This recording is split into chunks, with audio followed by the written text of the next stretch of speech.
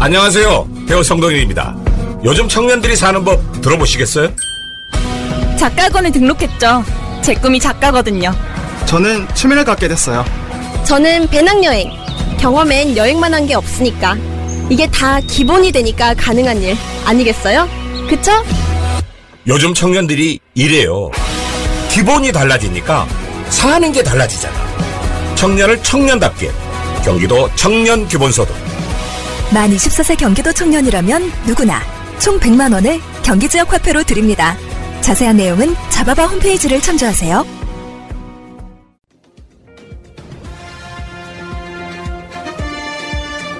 꼭 알아야 할 어제의 뉴스. 2년 전 일본 정부가 내놓은 수출 규제 조치. 우리 기업과 정부는 수입 다변화와 연구개발 투자 등으로 즉각 대응에 나섰습니다.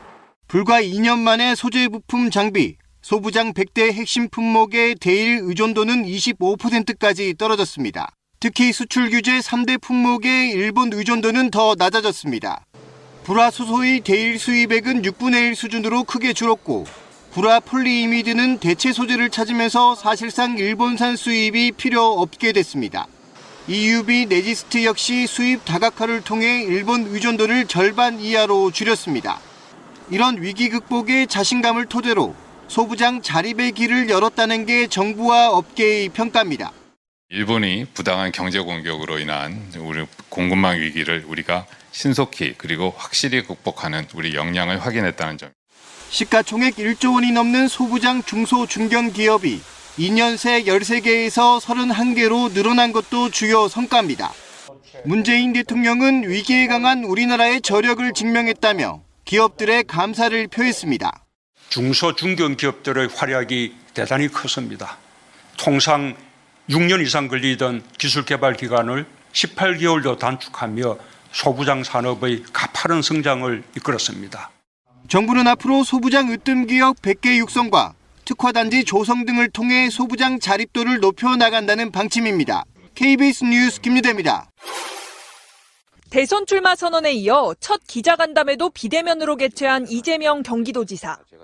산업재편을 통한 일자리와 미래 먹거리 마련이 우리 사회에서 가장 중요한 과제라며 기본소득보다 앞세웠습니다. 기본소득이 1호 공약인 건 아니라는 겁니다. 미래 먹거리를 만들어야 되는 거죠. 그게 훨씬 더 중요한 일이기 때문에 기본소득 문제는 조금 뒤로 보다는 약간 옆으로 이렇게 우선순위를 배치했다는 말씀드립니다. 실현 가능성과 실효성을 두고 논란이 계속되자 외연 확장을 염두에 두고 유연한 태도를 취한 것으로 해석됩니다. 이 지사는 다만 부분적인 추진으로 효율성이 증명되고 국민적 동의를 얻으면 점차 늘려서 집행할 거라며 기조 자체는 유지했습니다. 겨우 첫 발을 내디딘 윤석열 전 총장의 대선 가도는 곳곳이 지뢰밭입니다. 장모 최모 씨는 이제 옥중에서 또 다른 사건의 남은 재판도 받아야 합니다. 지난 2013년 경기도 성남의 땅을 살 때 통장에 347억 원이 들어있는 것처럼 잔고 증명서를 위조한 혐의입니다. 최 씨는 2017년 다른 사건의 재판에 나와 위조 사실을 인정했지만 당시 검찰은 문제 삼지 않고 넘어갔습니다. 그러다 지난해 4월 사문서 위조와 행사 혐의로 고발장이 접수됐습니다.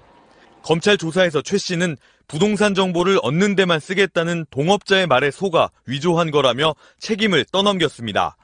반면 동업자는 최 씨가 먼저 접근했다며 정반대 주장으로 맞서고 있습니다. 제가 만약에 그런다면 제가 금강원이나 은행을 수도 없이 쫓아가고 기자님 모시고 신한저축은행 쫓아가고 그렇게 하겠습니까? 최 씨가 경기도 양주 한 추모공원의 경영권을 불법으로 빼앗았다는 의혹은 지난해부터 경찰이 수사하고 있습니다. 경찰은 최 씨를 재판에 넘길 수 없다고 2차례 결론 냈지만 검찰은 지난주까지도 보완 수사를 거듭 요청해 3번째 수사에 들어간 상태입니다. 최 씨와 김건희 씨 모녀가 함께 연루된 도이치모터스 주가 조작 의혹 수사는 서울중앙지검이 맡고 있습니다. 윤 전 총장의 부인 김 씨가 주가 조작 세력에게 10억 원이 든 통장을 맡겼고 최 씨는 업체 관계자와 같은 장소에서 수상한 주식 거래를 했다는 의혹입니다. 검찰은 최근 주가 조작 수사에 잔뼈가 굵은 베테랑 검사들을 투입하는 등 수사력을 집중하고 있습니다. 이 밖에 윤 전 총장이 서울중앙지검장이던 시절 김 씨의 전시 기획사가 수상한 기업 후원금을 받았다는 의혹은 검찰이 주요 사건 담당 판사에 대한 사찰과 옵티머스 사건 부실 처리 의혹 등 윤 전 총장 본인 사건은 고위공직자범죄수사처가 각각 들여다보고 있습니다. MBC 뉴스 조국현입니다. 문재인 대통령은 세월호 참사 진상규명을 위한 특별검사팀의 활동 기간을 연장했습니다.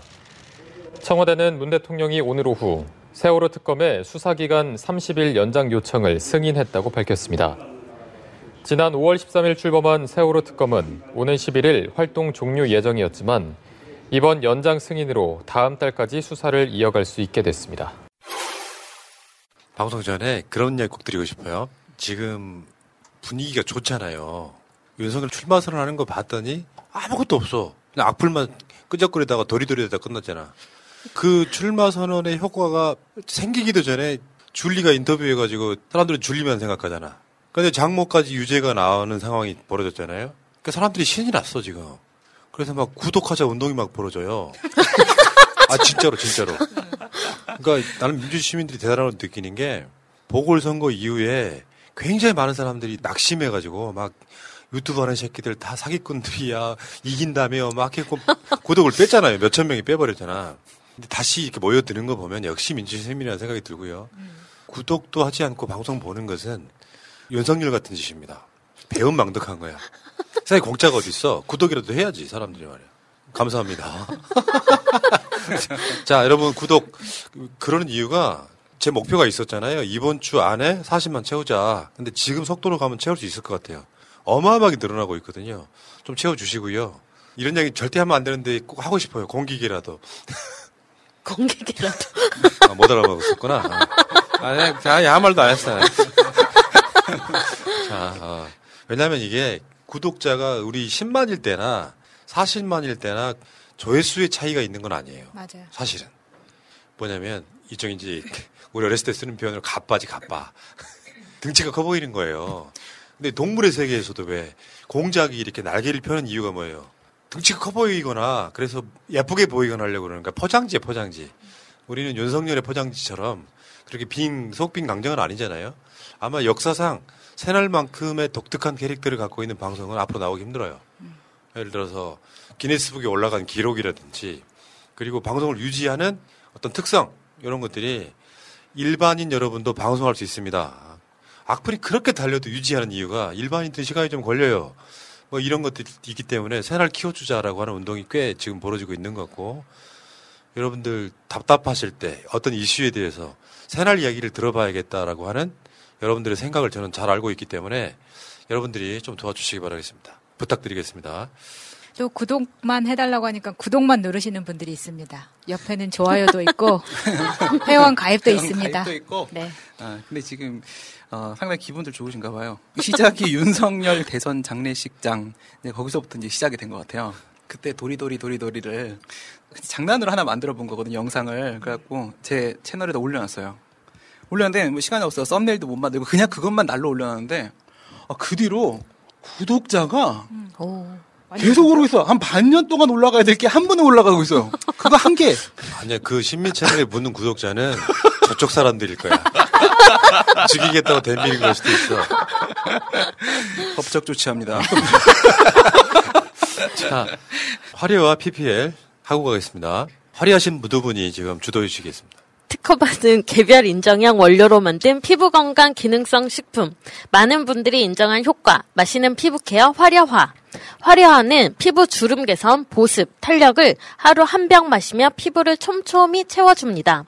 FDA 등록은 물론 식약처로부터 인증을 받은 허니부시 추출 발효 분말을 주 원료로 하여 자외선으로 인한 광노화 및 자연 노화 개선에 도움을 줍니다. 또한 화려화 속에는 아미노산 19종이 들어있어 피부 관리에 효과가 좋습니다. 여기에 PC 콜라겐, 엘라스틴, 히알루론산 등 21가지 부원료를 더해 피부 건강을 생각했습니다. 푸석푸석하거나 탄력 잃은 피부로 고민이신 분들이라면 지금 바로 문의주세요.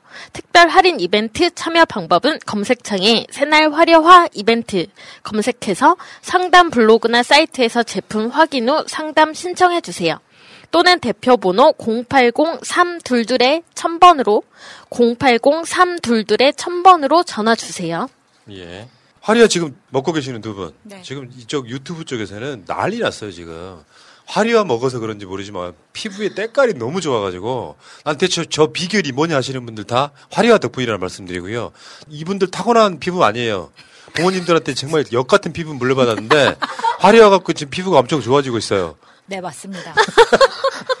탱탱하잖아요? 네. 네, 네. 여기에 제가 지난주에 PPL 할 때 피시콜라겐도 들어있다. 이건 이태리산이다. 화려화 안에는 아미노산 19종과 더불어서 엘라스틴, 히알루론산, 피시콜라겐이 중국산도 아니고 베트남산도 아니고 이탈리아산 3000mg ppm이 아니었어요. 3000mg이 들어있기 때문에 다른 영양소 다 이것저것 드시지 말고 사실 피부 때문에 먹는 거라고는 하지만 여기 안에 비타민부터 시작해서 다 들어있기 때문에 화려화를 남녀노소 구분 없이 드셔도 좋겠다라는 말씀을 드린 겁니다. 거기에 덤으로 피부에 집중을 해놨으니까 사실 요즘 뭐가 중요합니까? 우리가 채널에 구독자 수 키우는 것도 왁구 때문에 그러는 것처럼 사람이 살아가는데 왁구가 가장 중요하거든요. 왁구라니요. 이보세요. 피지컬 이런 좀 좋은 말 씁시다. 네, 피지컬. 봤을 때. 피지컬도 대단한 거 아니지. 네. 여러분이 같은 동년배인데 장나라 씨 보세요. 엄청 어려 보이잖아요. 20년 전에 드라마를 봐도 지금이랑 똑같아요. 장나라 몇 살인데요? 이제 40 넘었죠. 아, 그래요? 아, 네. 장나라는 화리화가 나오기 전부터 화리화를 먹었다는 소리가 있어요. 다 이렇게 신경 쓰는 관리를 하는 포인트가 다 있기 때문에 피부과도 좋지만 피부과에 화려화를 더하면 더 부스트업 된다. 근데 지금은 시대가 타고난 외모도 필요하지만 내가 가꾸어서 그 외모의 가장 대표적인 게 피부 아니겠어요? 피부? 아, 그럼요. 피부가 주는 어떤 느낌, 네. 탱탱함, 뭔가 매끄러워 보이는 것, 부드러움 이런 것들이 그 사람의 어떤 매력을 좌우하는데 지금은 어떤 시대냐? 보복 소비의 시대가 왔습니다. 아, 진짜. 보복해. 지금까지. 생각해봐봐. 한국 사람들 무슨 연휴만 있으면은 해외여행 간다고 난리 나고 그 보도가 늘 나왔잖아요. 그 돈 지금 아끼고 계신 분들이 있어. 이럴 때 써. 그러니까요. 어디에다가? 피부에. 화려에다가? 아니, 왜냐면 이거를 내년부터 드신다고 하면 올 1년만큼 늙고 나서 드시는 거예요. 아, 돌아갈 수는 없는 거죠? 돌아갈 수가 없다는 거죠. 피부 노화를 늦추는 가장 빠른 날은 언제다? 오늘. 그렇습니다. 오늘입니다, 여러분. 오늘은 여러분들의 삶에 있어서 가장 젊은 날입니다. 네. 오늘 노화를 멈춰주세요. 080-322-1000. 진짜 광고 같아. 아주 좋아. 아주 좋아. 이렇게 PPL을 알아서 드려주면 내가 굉장히 편해요. 아니, 왜냐면 먹어서 정말 효과를 보고 있는 사람이니까 더 널리 알리고 싶어요. 네. 저는 아직 효과를 못 보고 있어도 알리고 싶어요. 코코메디를. 네. 효과를 어디서 알아야 되지? 다른 이분. 저 알리고 같이 싶습니다. 한라인 진행하시는 홍수미님이 저한테 왜 이렇게 피부가 좋아지냐고. 제가 6개월 전부터 옆에서 봤는데 왜 최근에 좋아지냐고. 뭐 쓰시냐고 해서 화려화 먹고 있다고. 아이, 달라 그래. 그런 말 하지 마. 아, 그래서 화려화 구매하신다고 하셔서 그러면 이거 이벤트 할 때 꼭 구매하시라고. 아무리 비싼 화장품을 써도 한계가 있거든요. 바르는 데는. 왜냐하면 맞아요. 피부는 배출기구이기 때문에 흡수하는 기관이 아니란 말이에요. 그렇기 때문에 일단 먹어서 좋게 하는 것이 바르는 것보다 빠르다. 피부는 방어기구예요. 외부로부터의 자극이나 이물질을 막아내는 기구예요. 이게 여러분들이 거기다가 바르는 무슨 뭐 여러 가지 화장품들이 있잖아요. 이건 일시적인 것이고요. 가장 제일 중요한 거 피부를 제일 좋게 하려면 첫 번째 잠을 잘 자는 거예요. 가봐 드시고요. 새날은 정말 사람들 미인 만드는 방송이구나. 그리고 잠을 잘 자고 먹는 걸 잘해야 되는데 아무거나 잘 먹으면 돼지가 돼요. 근데 피부에 좋은 것만 딱 하루에 한 병씩 화려화 같은 걸 드시면 훨씬 더 빨리 피부가 좋아지는 거지. 이 되게 단순한 원리를 잘 몰라. 그리고 솔직히 말씀드리면 코코메디랑 똑같은 이야기 드릴게요. 타고나는 것도 중요합니다. 뭐 엄청 노력한다고 이게 어느 날 갑자기 확 좋아지겠어? 타고나야지. 예, 알겠습니다. 네. 자, 어쨌건 화려화 여러분 많은 분들 보복 소비하시기 바라겠고요. 여기까지 합시다. 너무 길어지니까 또 장모 이야기는 언제 해요? 지금 할 거예요, 씨. 아니, 사실은 장모라는 존재가 어떤 경우에는 그 장모의 딸, 부인보다 더 가까운 사이가 있어요. 실제로. 그러니까 아들 같은 사위가 있고 내 엄마 같은 장모가 있어요. 그 장모는 되게 아름다운 거야. 옛날에 장모님들은요, 사위가 오면은 진짜 시골에서 씨암탉을 삶아줬다. 그 씨암탉이라는 게 얼마나 시골에서 소중한 존재냐면 계란을 맨날 낳는 그 닭이에요. 그러니까 말하자면 장모 입장에서 봤을 때는 씨암탉을 삶아줄 정도로 소중한 사람. 지금은 이제 그 백년 손님 이런 얘기하면 또 패미들이 엄청 공격할 테니까 그런 정도까지는 아니고 그 장모와 사위의 관계 한번 생각해 보시기 바라겠고요. 장모님이 진짜 자기 어머니 같다고요? 근데 윤석열은 장모하고 나이 차이가 12살 정도밖에 차이 누나 같지 않을까 뭐. 이런 농담하지 말라는 거죠? 이상하게 저 자리만 앉으면 방송 전에 주의를 줬습니다, 여러분. 제가 대신 사과드립니다. 방송 전부터 웃기면 어떡해. 자, 여러분 이 방송하는 사이에 여러분들이 구독자 일단 39만 7천 명 만듭시다. 그래서 이번 주 일요일이 지나도록 40만이 안 되면 제가 중대 결단하겠습니다. 다음 주 월요일 방송에서 또 이야기할 거야. 자, 구독 좀 해주시고요. 지금 구독 주간이에요. 새날 구독 주간. 새날을 안 본 사람은 있어도 한 번만 본 사람은 없다는 바로 그 방송입니다. 시작하겠습니다. 극찬 후기가 쏟아지고 있는 셀핀다 가바. 천연 가바는 우리나라에서만 만들 수 있습니다. 네이버 스마트 스토어에서 네오비 샵을 검색하세요.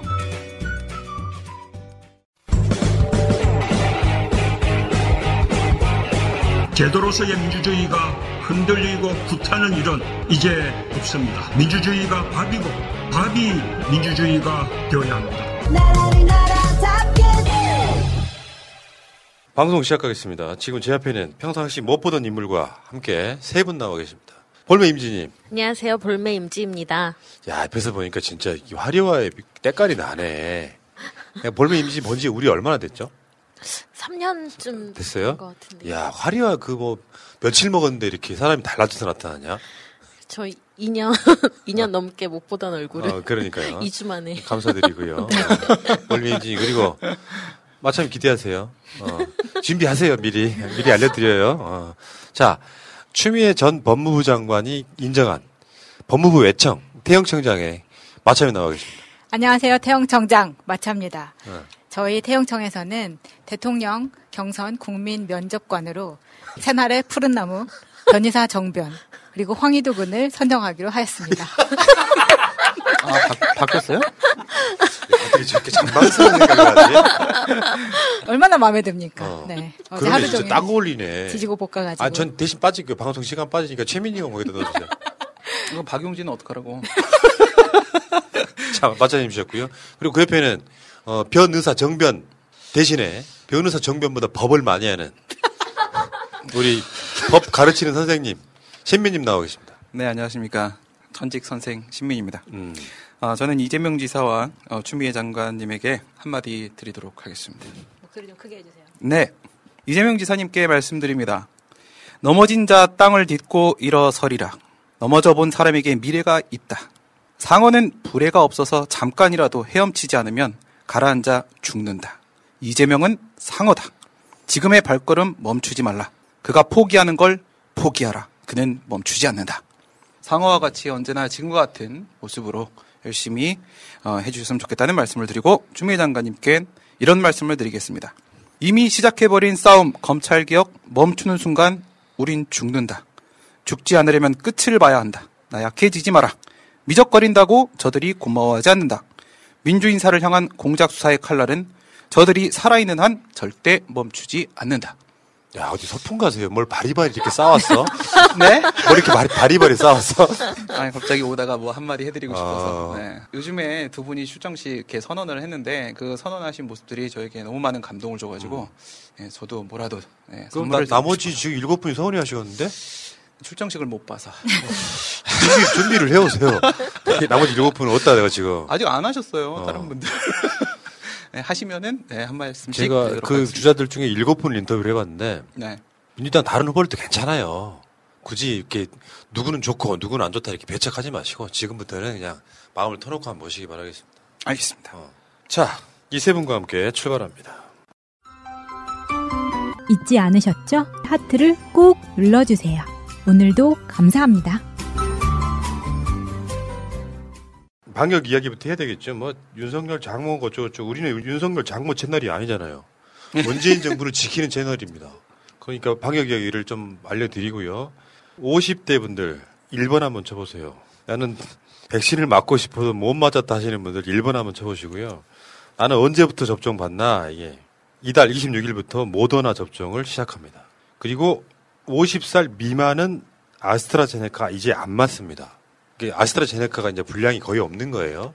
50살 미만의 아스트라제네카 1차 접종자는 2차는 화이자를 맞게 됩니다. 지금 약간 주춤하는 시기예요. 많이 맞지 않는 시기라고. 이달 중순 넘어가면서 하순 넘어가면 엄청난 속도전이 또 시작됩니다. 좀 안타깝긴 하죠. 지금 그 거리두기 연장한 게 이제 바꿨던 게 바로 또 일주일 연장되고 지금 확진자가 좀 꽤 많이 나오고 있긴 한데 다시 말씀드려요. 그 대부분은 20, 30대예요. 코로나 백신 맞은 고령층들은 거의 안 걸리고 있습니다. 코로나 효과가 증명되고 있는 거죠. 그러니까 이 분위기, 사회적 분위기를 타니까 우리의 그 혈기왕성한 젊은이들이 야 끝났나 보다 하고 이제 홍대, 강남 몰려가시면서 이제 술 드시고 이러면서 지금 확진자가 많이 생기니까 그 행위는 내가 엄마가 식당 가는 그 엄마한테 피해가 고스란히 가는 거예요. 조금만 참아주십시오. 네, 지금 이제 현재까지 1,500만 명 조금 넘어갔습니다. 우리 원래 목표가 1,200만이었다가 1,300만으로 다시 조정했다가 1,400만으로 또 조정을 해서 다 성공을 했고 1,500만 명이 현재는 다시 또 100만 명 추가되어 있는 상황이고요. 이후에 이제 7월부터 모더나하고 화이자를 좀 중심으로 이제 접종을 하게 될 것 같고 우리가 지금까지 말씀드렸던 사회적 거리두기 개편은 일주일 정도 다시 연기가 됐으니까 기존에 하신 대로 하시면 될 것 같고요. 젊은 층 얘기 지금 많이 나오는데 젊은 층 같은 경우에는 사실 이 친구들의 이제 활동성 문제도 있고 그다음에 이 친구들이 걸렸는데 그닥 증상이 크진 않잖아요. 예, 활동성 문제도 있고 그동안에 접종을 안 받은 층 있잖아요. 젊은 층들이. 이제 이런 문제 때문에 젊은 층들이 지금 많이 좀 확진자 나오는 것 같은데요. 예, 젊은 층은 치명률이 그닥 높지 않기 때문에 우리가 너무 심각하게 고민할 문제는 아닌 것 같습니다. 다르죠. 이제 우리가 어마어마한 팬데믹을 겪었을 때랑은 좀 상황은 분명히 달라요. 사망자는 그렇게 안 나옵니다. 근데 이번에 이제 잔여 백신도 이제 방식이 좀 바뀌었는데 옛날에 잔여 백신은 한 병을 열면 10사람이 맞게 돼 있었던 거잖아요. 그리고 거기에 특수 주사기로 2명, 3명분이 더 나오는 이런 상황이었단 말이에요. 근데 이 위탁 의료기관에 예약자가 31명이야. 그럼 몇 병을 깠을까? 3병. 3병 까고 한 병 맞추면 그 사람 못 맞췄던 산술적 계산해보면 지금은 잔여 백신을 어떻게 하냐면은 4병을 까요. 4병을 까서 한 명을 맞추고 나머지 9명이 잔여 백신으로 떠. 이렇게 바꾸겠다는 거죠. 그러니까 만약에 다음날 맞춰야 되는 사람이 있는데 이게 30명이다. 30명까지 3병 까면 되는데 그리고 그때 당시에 3병을 까면 한 병당 2-3기가 더 나오니까 그 사람들은 전화해서 예약했던 그 초창기 시스템인 거고 그리고 한 명이 더 나왔기 때문에 한 병을 더 까지 않고 요거를 그 다음날 이유를 시켰던 거거든요. 지금은 이제 한 명이라도 있으면 까서 9명의 잔여 백신이 나오게끔 만들겠다 이런 거고 이번에 잔여 백신이 무려 120만 명을 더 맞췄으니까 특수주사기가 굉장히 효자 역할을 했던 거죠. 코로나 관련돼서 지난번에 이어서 좀 한마디만 좀 더 드릴게요. 저는 계속 이 재난지원금 지급 관련된 문제에 대해서 많은 고민을 하고 있는데요. 지난번에는 건강보험료 반비례해서 이렇게 하자라는 이런 말씀을 좀 드렸었습니다. 근데 이제 소액으로 우선은 전 국민한테 주고, 그 다음에 진짜 어려운 분들 같은 경우 두텁게 보장을 하려고 하게 되면 그분들은 선별해서 주고 이런 방식으로 갈 수도 있는데 어쨌든 지금 결정이 됐다고 하니까 여기에 이제 발 딛고 말씀을 드리게 되면 하위 80% 분들에게 25만 원 드리고 그다음에 캐시백으로 해서 최대 맥시멈 30만 원까지 돌려받을 수 있도록 3분기에서 이렇게 한다라고 합니다. 그런데 제가 걱정스러운 부분은 바로 뭐냐면 기준이 뭐냐? 건강보험료 얼마 내냐? 이걸 기준으로 해서 그 80%를 선정하게 될 거거든요.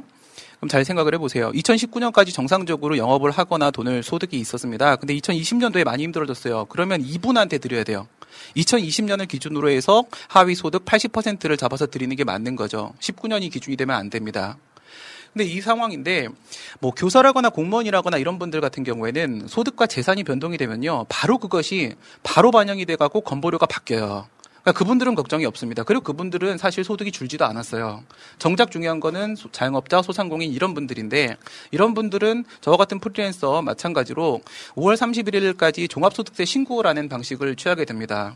근데 이제 저도 신고를 했어요. 그럼 이게 건강보험료를 기준으로 해서 80%를 정한다고 했을 때 이게 과연 언제 건강보험공단에 통보가 돼서 그 보험료에 반영이 될 것인가? 언제 통보되냐면 10월 달에 통보됩니다. 연말에 통보되고요. 10월 달에 통보되고 11월 달에 금액이 이제 떨어지게 될 거예요.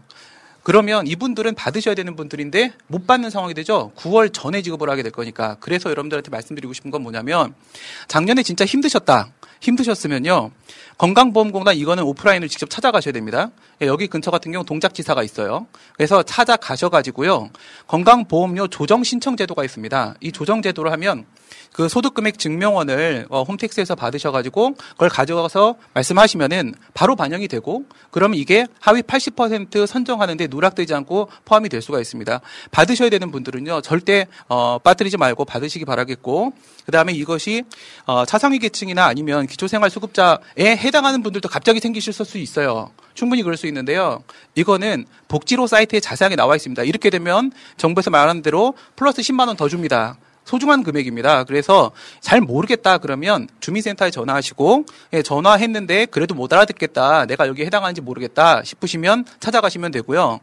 주민센터 공무원들이 현재는 매우 친절하셔가지고요. 가서 상담 받으시면은 최대한 그분에게 도움이 되는 방향으로 상담을 해주십니다. 해주시니까 80% 포함하기 위해서 자영업자분들은 꼭 조정제도를 활용을 해주시기 바랍니다. 그러니까 전 국민 다 주면 되잖아. 그러니까 그래서 지금 사태가 이 모양이니까 지금 또 이런 대책부터 알려줘야 되는 거예요. 80% 자를게라고 해놓고 나서 80%에 해당하는 사람이 못 받는 일이 엄청 발생이 합니다. 이렇게 되면. 1, 2조만 추가하면 되는 거를 그 비용을 발생하게 만들고 추경에서 돈 중에요. 가장 미친 짓은 내가 봤을 때는 어디 여행 가야 되고 어디 가야 되고 하는 정부가 이렇게 내놓는 정책들이 있어요. 소비 진작을 위해서. 거기에 굉장히 많은 돈이 투입이 돼요. 나는 그거 이해를 못 하겠거든요. 홍남기는 정말 제주는 제주예요. 이 상황에서. 제주는 제주야. 뭐, 이런 이야기 또 똑같은 분석을 해드릴까봐 이 얘기 좀 덜 하겠습니다만, 이런 방식으로 하는 건 정말 미친 짓이다 이런 생각이 들고요. 민주당은 끝까지 밀어붙여야 된다고 생각해요. 이게 저쪽 사람들의 논리에 그대로 동화돼가지고 뭐 하위 20%한테 두텁게 준다. 이런 방식으로 그 말을 속지 마시라는 거예요. 어차피 하위에는 지금도 두텁게 지원이 되고 있어요. 지방자치까지 포함하면은. 맞습니다. 그 자체가 경제정책이라고 하면 전국민 재난지원금 우리가 다시 말씀드리면은 25만 원씩 30만 원씩 개인당 주는 거 개인들한테 20만 원만 주라고 15만 원만 주라고 전국민 다 주라고요. 왜 이런 짓을 못하는지 모르겠다 진짜. 일단 여기까지 합시다. 오늘 기쁜 날인데 짜증내기 하고 싶지 않아요. 네. 신민님은 주제도 없던 걸 막 가져와가지고 어디 소풍 가세요. 이렇게 바리바리 싸웠어.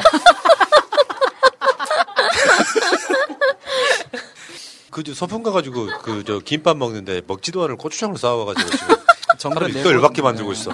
오늘은 기쁜 날이야. 네. 좋은 얘기만 하겠습니다. 여기까지 하겠습니다. 박지희 씨, 코업이 블랙마카로 업그레이드 했다는데? 맞아요. 가격은 그대로인데 더 귀한 블랙마카로 업그레이드 했대요. 역시 코업이야. 지금보다 더 활기찬 아침을 느낄 수 있겠네. 하루도 빠뜨리면 안 되겠어. 매일 잊지 않고 챙겨 먹기 위해 편리한 정기 배송을 이용해보세요. 2+2 혜택도 있어요. 코업 블랙마카로 파워업. 블랙마카와 멀티비타민을 한 번에. 거기에 아연, 비오틴, 아르기닌까지. 정기 배송 2+2 이벤트는 계속됩니다. 검색창에 코어업 검색하세요. 항균 타월로 선풍을 일으킨 실버 라이닝에서 이번에는 고기능성 베개가 나왔습니다. 은염 기술을 이용한 강력한 항균 기능, 유기농 면을 이용한 저자극 인증을 받은 제품입니다. 목의 곡선에 딱 맞는 디자인으로 출시되자마자 각광을 받고 있는 제품입니다. 구글에서 실버 라이닝 새날을 검색하시고 주문하시면 특별 할인 받으실 수 있습니다. 인터넷과 스마트폰 주문이 어려우시면 전화로 주문하실 수도 있습니다. 실버 라이닝 새날 070-4336-0785. 윤석열 장모가 구속된 이야기 먼저 할게요. 의료법 위반, 요양급여 편취 징역 3년. 국민이 피해 입었다 이거는. 정말 윤석열 장모를 딱 보고 있으면은 여기 항상 여기에 정경심 교수가 오버랩되는 사람 중에 하나. 맞죠. 네. 돈 빌려줬다라는 얘기잖아요. 양쪽 모두 다 솔직히 돈을 그냥 빌려줬을 뿐이다라고 주장을 하고 있습니다.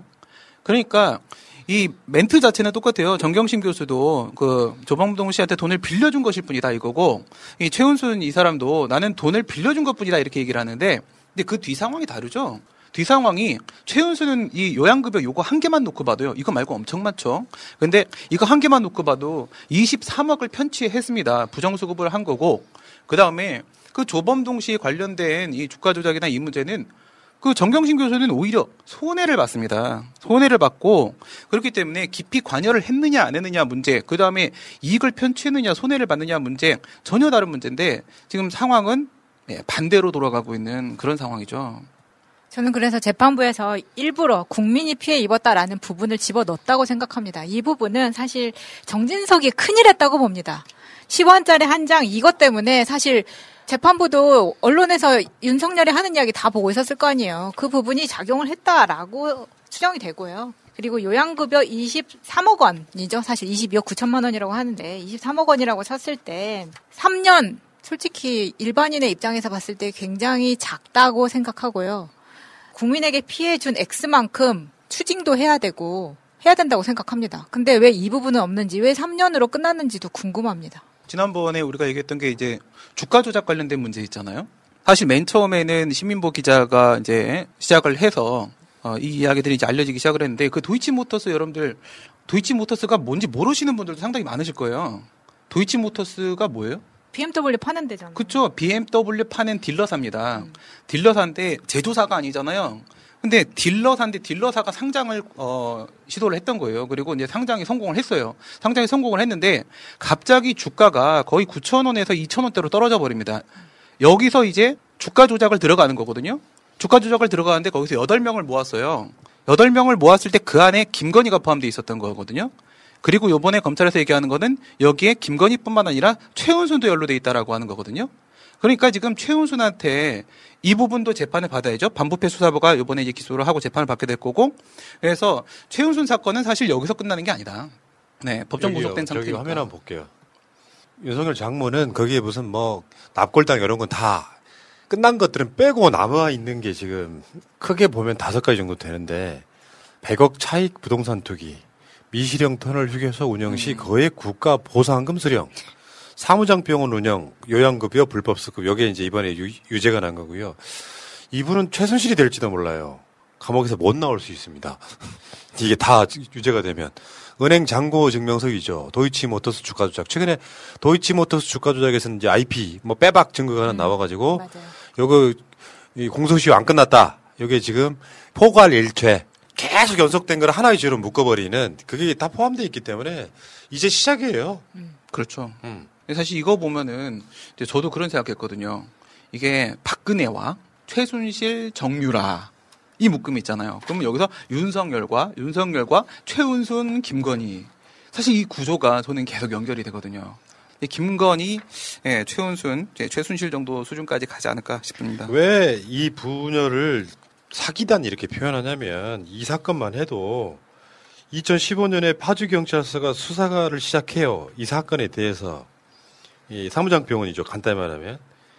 동업자 3명만 입건되고, 이들은 재판에 넘겨지면서 2017년에 한 명은 징역 4년, 나머지 2명은 징역 2년 6월에 집행유예 4년. 근데 최은순만 계속 책임 면제각서 받았다는 이유만으로 빠져나갔단 말이에요. 근데 이 사건이 최은순은 늘 이런 식이었다는 게 문제예요. 동업자들 다 감옥에 보내고, 그 보낸 사이에 최은순이 나머지 이익금 등을 편취하고 뭐 이런 과정들을 거칩니다. 그러니까 내가 전 방송에도 말씀드렸지만, 이 사건은 왜 이 사람만 입건조차 하지 못했는가, 이게 핵심이어야 되고, 여기에 대해서 계속해서 의혹을 제기하는 것이 맞고요.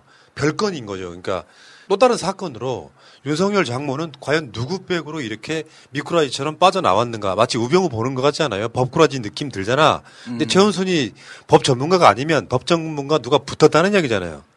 그렇게 이게 한번 맛을 봤거든. 한번 이 사건을 통해, 이런 사건을 통해서 어라 법 전문가 하나 있으면 나는 빠져나가네 하면서 돈을 계속 벌어왔던 겁니다. 그게 진상규명이 되는 게 중요해요. 최은순을 쥔 죄를 갖고 그 쥔 죄 갖고 뭐 법으로 이렇게 처벌하는 건 두 번째 문제라고 생각해요. 우리가 바라봐야 될 부분은 최은순이가 어떻게 이렇게 법을 빠져나갔는지를 이제 진상규명을 해야겠죠. 네, 사실 최은순이나 김건희 보면 상당히 수완이 좋은 친구들 같다라는 생각이 들어요. 지금 뭐 아니라고 자기들은 계속 주장을 하고 있지만 이제는 뭐 완전히 공개된 거니까 양재택 씨죠. 양재택 씨, 양재택 검사. 그다음에 이제 윤석열 검사. 이 사람들 보시면요, 어떻게 이런 식으로 접근을 했을까?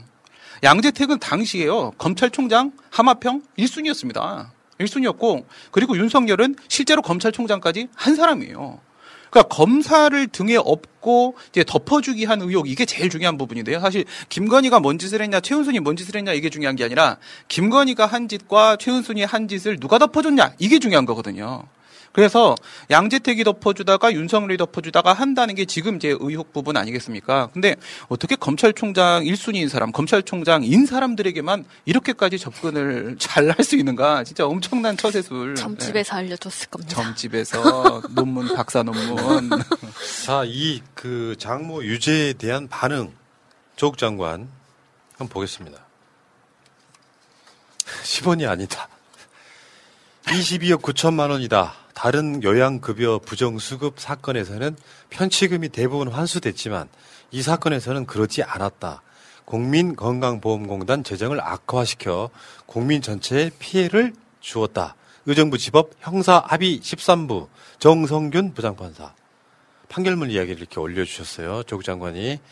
우리 장모는 10원도 누구에게 피해를 준 적이 없다. 일단은 22억 9천만 원을 국민에게 피해를 줬습니다.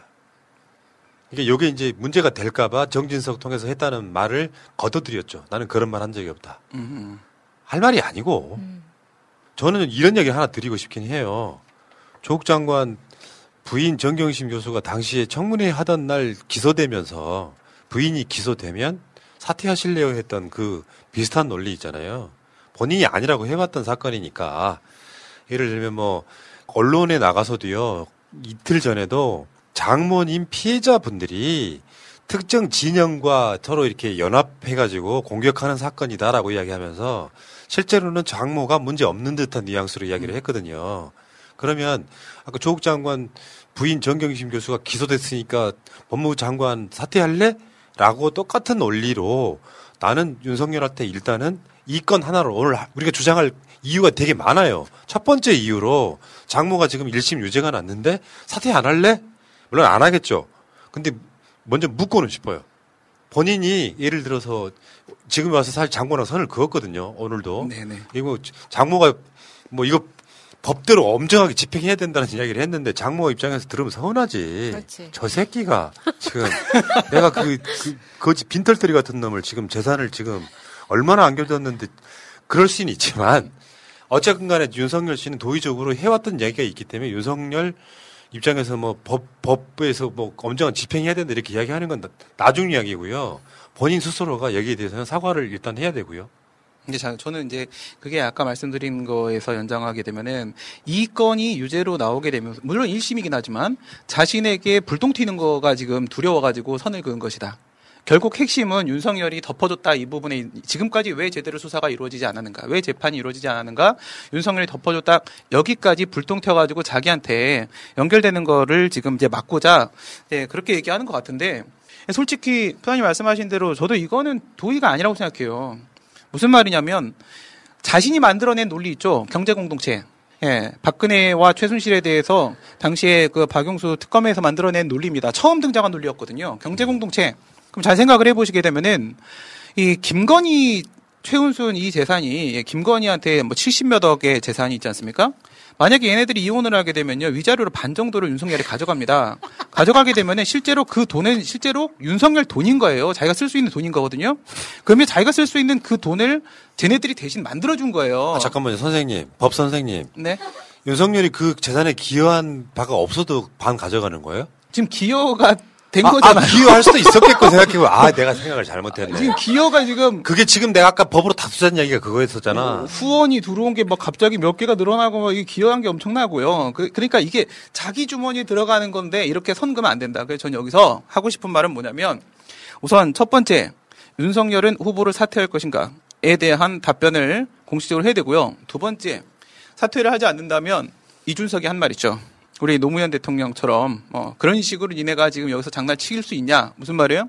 내가 대통령 하겠다고 장모를 버리겠습니까? 너 이렇게 말할 수 있냐? 말할 수 있으면 한번 말해보라는 거고, 마지막으로 이준석은 비단 주머니 3개 지금 꺼내라. 지금이다. 지금이다. 빨리 던져라. 조국 장관이 특별히 더 언급한 사람이 있어요. 읽어주세요.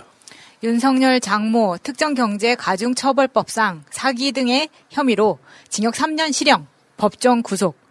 첫 번째 검찰 수사에서 동업자 3명은 기소되고 유죄 판결이 내려졌음에도 이 사람만 무혐의 처분이 내려졌는지 면밀히 조사, 감찰해야 한다.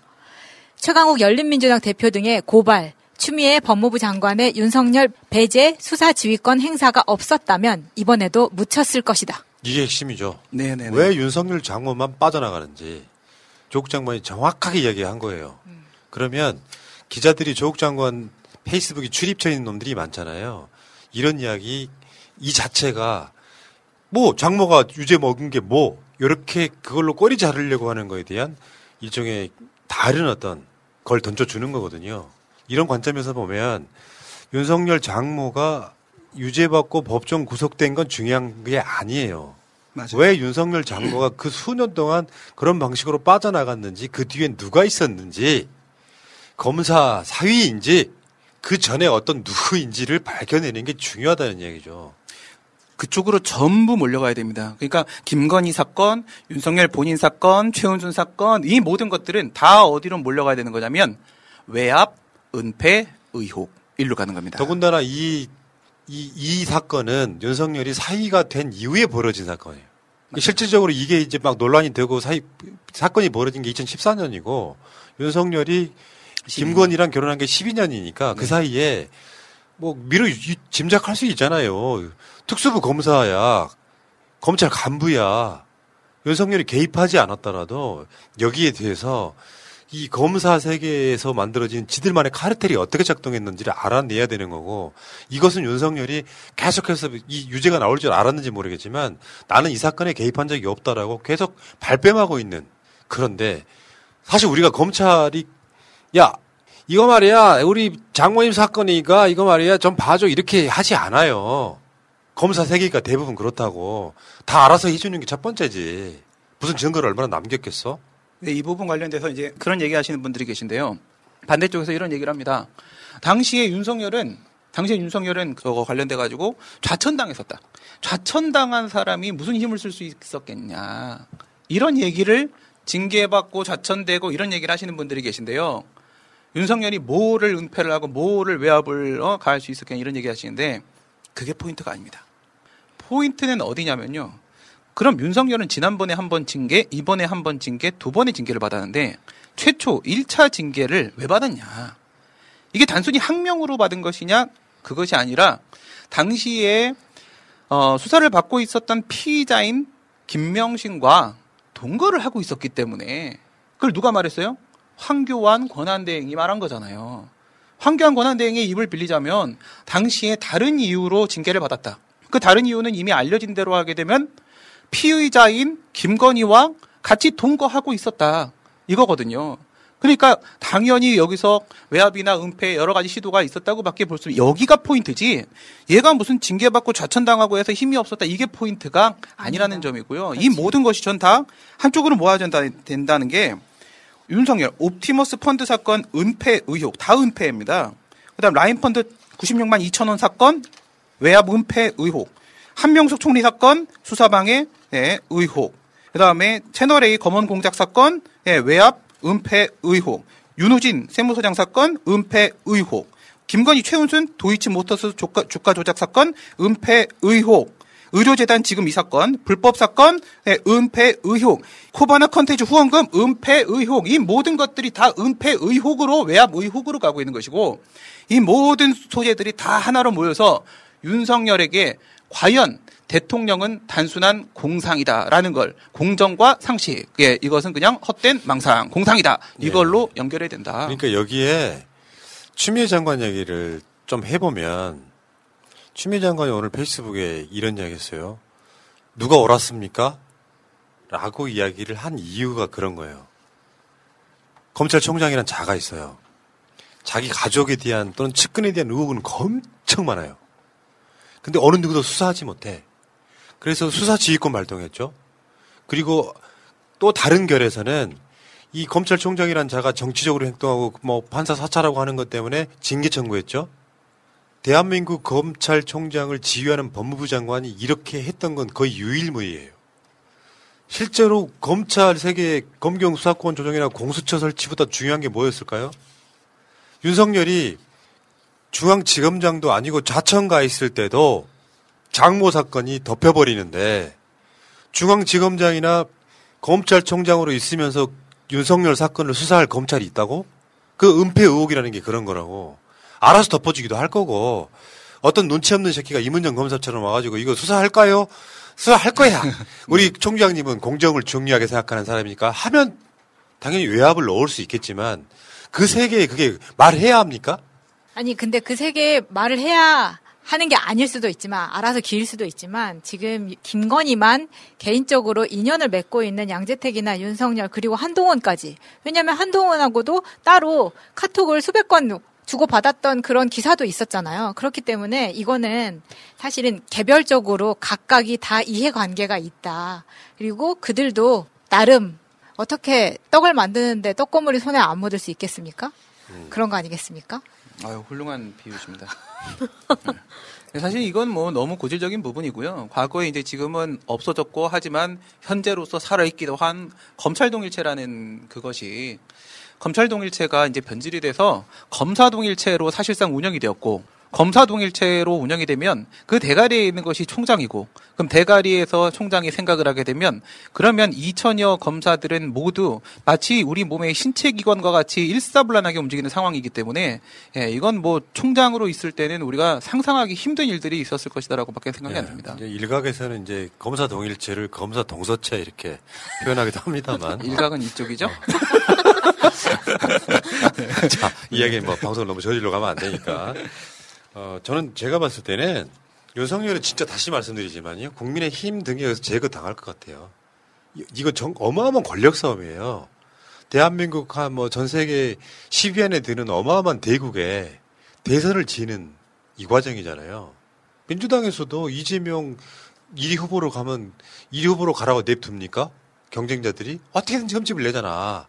근데 국민의힘에서 봤을 때는 윤석열이 지금 결정적인 하자하라가 나온 거예요. 이따가 뭐 정경심 교수 사모펀드 무죄 이 부분도 마찬가지로 이야기가 돼야 되겠지만 그건 우리가 주장하는 바고 저쪽에서 봤을 때는 홍준표 이야기가 그거예요. 윤석열은 조국 과잉 수사해놓고 자기인 처장모가 다 걸렸다. 자업자득이다. 이런 이야기 안 나오겠어요? 유승민은 지금 점잖은 차 있지만 유승민 입장에서는 저거 봐라 위험해. 저런 놈 나중에 올려놓으면 우리가 위험해. 그 논리 만들 수밖에 없고요. 이준석이 자꾸 홍준표 앞에다 놓고 경고 같은 걸 해요. 내부 총질하지 말라고. 근데 그게 안 먹힌다니까. 내가 대선 후보가 돼야 되는 입장에서는 또는 그 조원진 국민의힘은 아니지만 그 공화당 우리 공화당 대표 같은 경우는 뭐 거의 날마다 씹고 있잖아요. 윤석열에 대해서. 네. 그러니까 지금 이게 하나가 튀어나옴으로써 윤석열의 보수 대표자로서 입지는 확 악화가 되고 이 상황에서 장모가 유죄를 받았는데 장모는 윤석열이랑 별개니까 이거 봐줘야 돼 할 사람이 있겠습니까? 저거 딱 봐도 검사 사위가 뒷배경으로 있었던 게 보이는데 그럼 얘가 대선죄를 어떻게 합니까? 윤석열이 참 저는 어리석다고 생각하는 게요. 지난번에 들어갔어야 돼요. 국짐에 들어가 있으면 어쨌든 당 소속 이제 당내 경선에 나가게 되는 후보이기 때문에 당이 조직적으로 윤석열을 보호하려고 들 수밖에 없어요. 그런데 잘 보세요. 왜 홍준표가 저렇게까지 설치고 다녀도 막을 수가 없는 이유가 뭐죠? 대선이 가까워지면 가까워질수록 민주당도 마찬가지예요. 대선이 가까워지면 가까워질수록 당내 힘의 무게중심이 어느 쪽으로 바뀝니까? 당대표가 아니라 후보 쪽으로 넘어갈 수밖에 없는 거예요. 그러니까 국짐 같은 경우에 이준석이 뭐 돌풍을 일으켰다 하지만 결국은 후보 쪽으로 그 중심이 넘어갈 수밖에 없기 때문에 홍준표가 저래도 막을 수가 없는 것이고 지금 윤석열이 당 밖에 있기 때문에 이준석이 만약에 비단 주머니 3개를 열고 싶어도 그걸 열어줄 수 있는 명분이 없는 거예요. 당 밖에 있기 때문에. 그러니까 윤석열은 살고 싶었으면은 그때 들어갔어야 되는 겁니다. 지금 들어가면 살려주세요 하면서 들어가는 이런 꼴이 돼버리거든. 그러니까 윤석열이 지금 살아날 방법이 사실 전 없다고 봅니다. 그러니까 홍준표가 한겨레 신문하고 인터뷰한 거 보면은 느낌이 와요. 봐봐요. 윤석열 총장이 적폐 수사를 내걸어 모든 것을 적폐로 규정하고 단죄했다. 영장이 기각되면 2번, 3번 다시 청구했고 사법 거래라며 판사도 뒷조사하니까 판사들이 겁이 나서 재판을 못한다. 해방 이후 그런 강력한 검찰이 없었다. 이런 거거든요. 그 맥락 선상에서 적폐 수사하는 것 같은 느낌으로 가다가 갑자기 방향성이 틀어진 게 조국 장관의 수사예요. 그 결은 똑같았단 말이에요. 나는 그 임정엽이 1심 판결한 것도 그거랑 연관이 있다고 봅니다. 그래서 판사 사찰이라고 하는 부분에 대해서 우리가 중요한 포인트로 봤던 게 그런 거예요. 검찰의 기소 내용보다 더 징글징글하게 판결 내려버린 판사가 있었어요. 그 1심의 판결 효과는 지금도 조국 장관네가 표창장을 위조하고 심지어 사모펀드를 권력형 비리라고 했던 것이 국민들 예리 남게 만드는 결정적 요소로 작용을 했다 이렇게 보거든요. 근데 문제는 장모 사건은 다시 말씀드리지만 장모 개인의 사건의 문제가 아니고 아까 말씀드렸던 것처럼 남아있는 것만 한 5건 되는데 굵직한 것만 여기에 뒷배가 누구였냐 이게 핵심이라고요. 윤석열을 바라보는 홍준표 특히 검사 출신 입장에서 보면 딱 그림 견적이 나오잖아. 왁구란 표현 안 쓰려고 했는데 그 견적이 나오잖아요. 그러면 윤석열이 지금 저쪽 대선 후보가 될 수 있겠냐고요. 돼야 합니다. 내가 봤을 때는 그 윤석열 사퇴하라고 하니까 댓글창에 벌써 사퇴하라고 하면 어떡하냐 이렇게 항의의 댓글을 다시던데 명분을 확실해야 됩니다. 이거는 장모의 유죄건 그리고 정경심 교수 사모펀드 무죄건 이 2개만으로도 사퇴 각이에요. 지금 현재로서는. 어쨌건 지금 홍준표는 그런 상황인 것 같고요. 자, 윤석열 씨 장모의 남의 장모가 유죄 받으면은 일반 보통 사람들이 피해자가 아니고서야 화낼 일이 뭐 얼마나 있겠어요. 남의 장모가. 근데 사건을 알고 봤더니 내가 피해자였네 이게. 그렇잖아. 네? 윤석열 장모 때문에 내가 한 2원 정도 건강보험료를 더 냈어요. 2원이요? 아니, 할 수 있으면 국민건강보험은 추징하든지 민사를 걸든지 해야 된다고 생각합니다. 이거 23억이면 엄청 크잖아요. 네. 사실 저는 이 부분에서 윤석열이 저도 지금 당장 사퇴하는 거를 바람직하지는 않다고 우리한테 생각을 하는데 그래도 어떻게 하는 게 맞다고 생각하냐면 이 정도 상황이 나왔으면요. 아니 이걸 뭐 대법원 판결이 다 나올 때까지 확정될 때까지 뭐 이거는 정치판에서 해야 될 얘기는 아니고요. 어쨌든 1심 판결이 나온 상태니까요. 우리 쪽 후보들이요. 네, 후보 공동 입장 표명, 후보단 공동 입장 표명 정도는 하는 게 맞다. 예, 지금까지 사태에 대해서 짚고 윤석열은 사퇴하라. 책임지고 사퇴하라라는 이런 입장 표명이 있어야 된다고 생각하고 그다음에 민주당은 이 부분 아주 매우 강하게 밀고 나가야 된다. 네. 좀 더 솔직히 말씀드리면 민주당 정치인들 많이 모릅니다. 디테일을 잘 모른다고. 그러니까 조국 사과하고 있잖아요. 디테일을 모르니까 우리가 보기에는 완벽하게 무죄까지는 아니더라도 핵심은 이미 정경심 교수는 92%는 무죄가 난 거라니까요. 사모펀드 건만으로. 네네. 모든 질병의 발병 원인은 면역력 저하입니다. 식약처로부터 첨단 바이오 의약품 제조 허가를 얻은 면역세포 치료제 연구회사 노보셀 바이오 면역세포 연구팀이 3년간의 연구 끝에 개발한 NK 플러스 면역 증강에 도움을 주는 NK 플러스. NK 플러스는 면역력 증진에 도움이 되는 비타민 B1, B2, B6 등 멀티비타민과 아연, 마그네슘, 망간, 판토텐산, 나이아신, 보조 첨가제로 브라질산 타이보 고농축 추출물을 가장 이상적으로 배합한 기능성 식품입니다. 전 세계 수출을 목적으로 개발된 제품입니다. 최강의 면역력 NK 플러스. 하루 2알 온 가족이 함께 복용하세요. 검색창에 NK 플러스를 검색하세요. NK 타이보 관계회사 첨단 바이오 의약품 제조사 노보셀 바이오. 박수현 청와대 국민소통수석이 그런 이야기했죠. 윤석열을 향해서 몸담았던 정부에 대한 A가 아니다. 왜냐하면 출마 선언문에서 문재인 정부를 막 상상할 수도 없는 약탈? 이런 표현 썼잖아요. 네네네. 그러니까 이거를 이제 우리식으로 표현하면 야, 이 새끼야. 먹던 우물에 침 뱉으면 어쩌라는 거냐. 네가 처먹던 물인데 이런 느낌인 거죠. 그러니까 얘가 했던 말을 박수현 수석이 전하는 거는요. 윤석열이가 문재인 정부를 향해서 권력을 사유하고 국민을 약탈하고 기만과 거짓 선동으로 부패 완판의 정부다 이렇게 말했어요. 권력을 사유화했다. 국민을 약탈했다. 기만과 거짓 선동만 했다. 지난 4년 동안 부패 완판 정부다 이렇게 말을 했는데 여기에 대해서 제가 드리고 싶은 말씀은 윤석열 자기소개 자기소개 네 그런 말씀 드리고 싶습니다. 그러니까 한 나라의 대통령이 되겠다는 사람이 정책과 비전은 하나도 안 보여주고 지난 정권이 못했으니까 날 뽑아달라 이게 무슨 생떼인지 모르겠고요. 못했다 얘기를 하려면 주장과 그 주장에 대한 근거를 들어야 되는데 근거가 하나도 없으니까 설득당하는 사람이 없잖아요. 그래서 어떤 분이 트위터에 이렇게 쓰셨더라고요. 약탈 정권이라 국민들이 코로나 약을 공짜로 잘 탈 수 있는 정권이란 얘기인가? 이런 말은 설득력이 있잖아요. 이것보다 더 설득력 있는 얘기도 없이 어떻게 대선에 나가겠다고 하는 건지 이해할 수가 없습니다. 네. 늘상 하는 이야기인데 의리 차원에서도 이런 캐릭터가 없었어요. 대한민국 역사에 이런 캐릭터가 없었다고. 이회창도요. 감사원장하고 국무총리 하면서 김영삼 대통령하고 각을 세웠지만 다른 당에 가서 출마한 적이 없어요. 그러니까 내가 어디 구수해가지고 대가리도 더럽게 없어 보이는 놈을 중앙지검장하고 검찰총장으로 올려놨더니 이상한 수사하다가 지 혼자 삐져가지고 밖에 뛰쳐나가가지고 그 반대에 있는 당 사람과 손잡고 뭐 한 놈이 없었다니까요. 대한민국 역사에 어마어마한 이상한 캐릭터예요. 그러면 내가 말했잖아. 윤석열은 어떤 전제가 필요하냐면 엄청 깨끗해야 돼. 지 주변도 완벽 깨끗해야 돼. 검언 유착 났을 때 한동훈 핸드폰 강제로 까게 하고 구속시켜버려. 장모가 뭔 필요가 있어. 내가 장모 그딴 돈 갖고 난 사나이니까 장모 바로 구속시켜버려. 마누라도 있잖아. 뭔 주가 조작이네 뇌물이네 뭐네 이게 들통나면 바로 이혼해버려. 그런 정도라면 국민의힘 안 들어가도 국민들은 그 사람을 대통령 만들어 줄 겁니다. 근데 자기 쪽에 대해서는 너무 관대했던 사람이 추미애 장관 등이 징계 청구하거나 수사지휘를 하거나 이런 건들 그리고 중간 검찰총장 하면서 인사 건의하는 이 권한에 대해서 중간에 막아버렸잖아.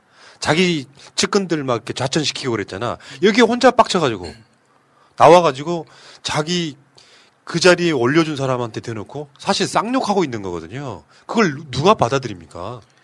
그러니까 이 윤석열이라는 사람이 추미애 장관한테 그렇게 항명을 한 거예요. 부하가 맞고요. 그리고 법적으로 부합니다. 예, 그리고 항명을 한 겁니다. 이거 항명 사태인데 그래도 청와대에 가서는 윤석열이가 고개 바짝 숙이고 있었어요. 문재인 대통령 앞에서는 말 한마디 못했습니다. 그랬던 놈이 이제 대통령 선거 자기가 후보로 나간다라고 하니까 이제 문재인 대통령 아예 대놓고 까고 있는 이게 뒤에서 이렇게 무슨 키보드 워리어 하는 건데 전 이걸 보면서 느껴지는 건 예전에는 추미애 장관을 이제는 대통령 후보가 돼서는 검찰총장일 때는 법무부 장관인 추미애 장관 이게 대통령 후보면 자기보다 윗사람은 어쨌든 대통령밖에 없는 거야. 그래서 문재인 대통령을 저열하게 공격하는 방식으로 자신의 입지를 구축하는 적대적 의존 관계에서만 살아남을 수 있는 아주 후진자이다. 예, 그러니까 상대방이 존재해야 되고 언제나 네거티브로 욕을 해야만 자신이 존재하는 것이고 자신이 자체 발광을 해서 나아가야 될 미래 비전과 길은 전혀 없는 자. 내용은 없고 껍데기만 있고 남을 욕해야만 살아남는 그 정도 수준이다. 윤석열의 대표 공약 아시잖아요. 압색. 압색. 전 국민을 압색하겠습니다. 전 국민을 압색할 수 있어. 네. 이거 딱 모자란 짓이고 오늘 김용배 의원이 사이다를 한번 최고위원회에서 이야기를 했는데 일단 윤석열의 이전에 했던 발언에 대한 일종의 반사예요. 내가 사모펀드 쪽을 좀 아는데 이거 완전 나쁜 놈이다. 그냥 가면 장관 돼도 날아갈 사안이다. 내가 대통령 직접 뵙고 보고 드리고 싶다. 조국을 법무부 장관 임명하면 안 된다. 내가 봤는데 몇 가지는 아주 심각하다. 법대로 하면 사법처리감이다. 사실 여 말이 틀렸잖아요. 이게 사모펀드로 시작된 건이란 말이에요. 이게 지금 정경심 교수의 판결은 안 나왔지만 공범이었던 조범동의 재판에 대법원 판결이 나와버렸어요. 조범동의 피해자였던 거예요. 조국, 정경심 부부는. 그래서 지금 김용필 최고위원이 그거를 아까 말한 윤석열의 발언을 반사해 준 겁니다. 윤석열 씨가 대통령 후보가 돼서는 안 된다. 처가 일가 사건 몇 가지는 아주 심각하다. 법대로 하면 사법처리감이다. 이거 완전히 나쁜 놈이다. 그냥 가면 대통령 돼도 날아갈 사안이다. 이렇게 반사를 해준 거예요. 잘했네. 오늘 이 전 방송에서 고일석 기자가 거의 사자후를 토하더라고요.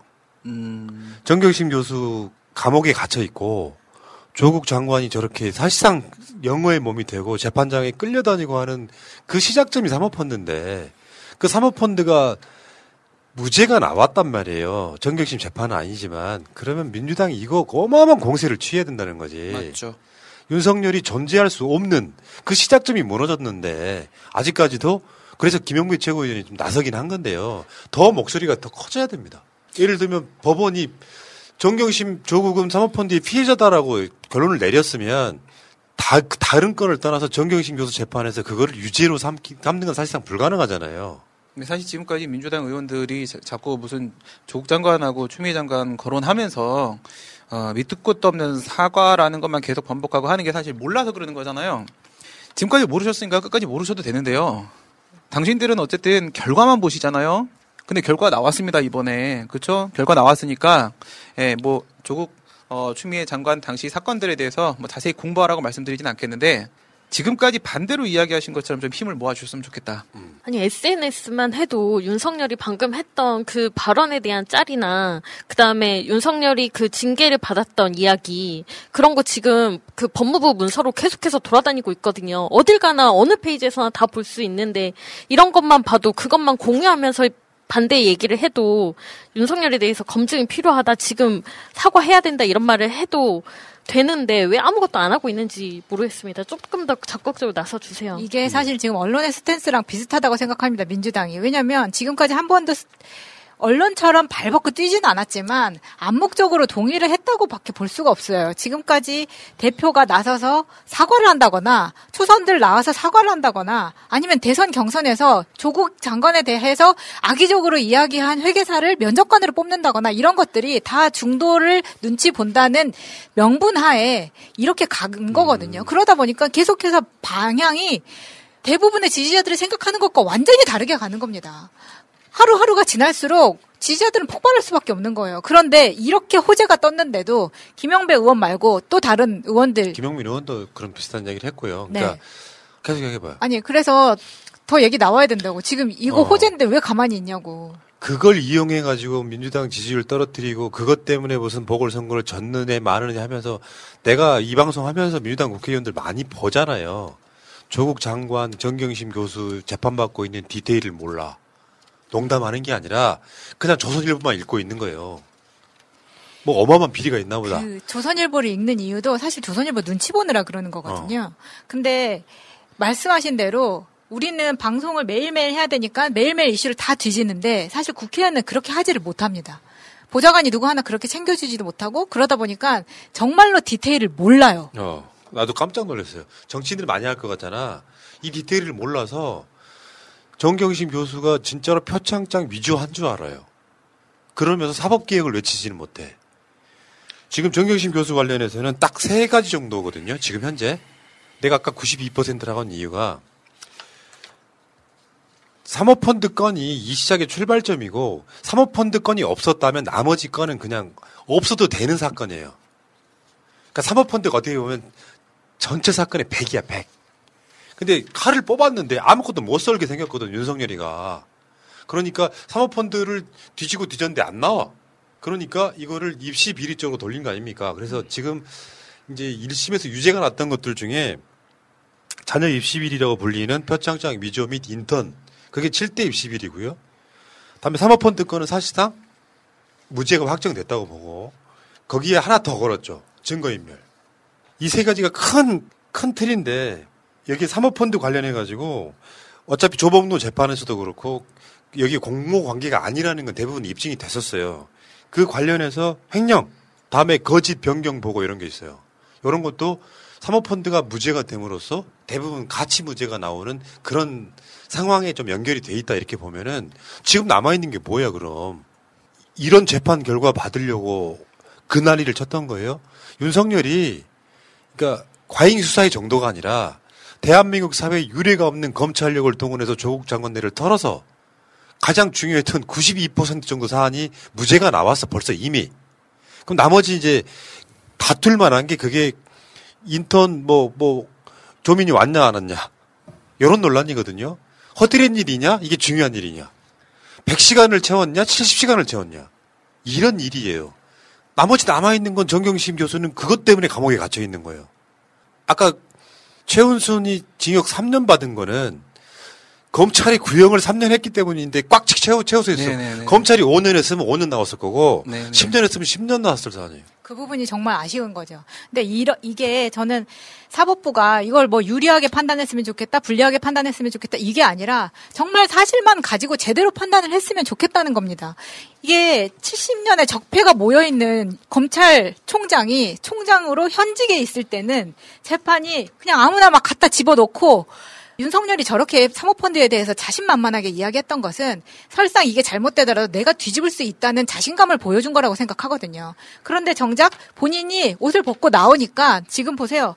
정경심 무죄 나오고 장모 3년 나오고 이런 것들이 저는 우연일 거라고 생각하고 싶지만 그 전에는 현직에 있을 때는 판사 사찰 때문에 멱살 잡혀있던 판사들 그리고 본인이 현직에서 찍어 눌러가지고 이렇게 결과를 만들어낼 수 있다. 이것뿐만 아니라 검찰이 지난 70년 동안 어떤 짓을 했는지 우리는 지금 수많은 자료로 볼 수 있는 기회가 훨씬 더 많아졌거든요. 옛날처럼 하지 못한다는 겁니다.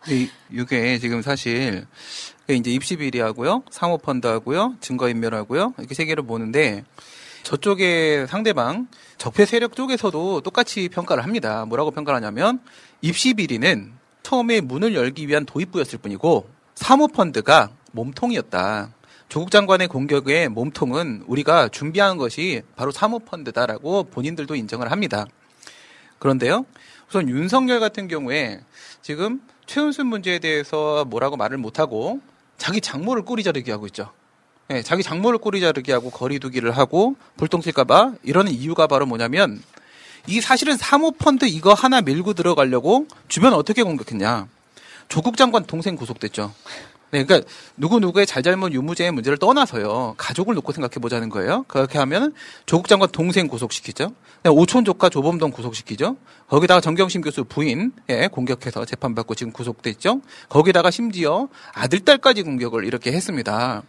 이렇게 해서 아예 한 가족을 멸문지화시키려고 이렇게 공격을 한 거기 때문에 지가 한 짓이 있으니까 윤석열은 현재로서 장모에 대한 유죄 판결이 나온 부분에 대해서 뭐라고 사실 할 말이 없는 겁니다. 그러니까 지금 전 민주당 의원들한테 계속 드리고 싶은 말씀인데요. 예, 민주당 의원분들 잘 생각을 해보세요. 작년 6월 30일 날 조범동 재판에 정경심 교수 재판 아닙니다. 하지만 조범동 재판에 6월 30일 날 1심에서 서울중앙지방법원 형사합의 24부였습니다.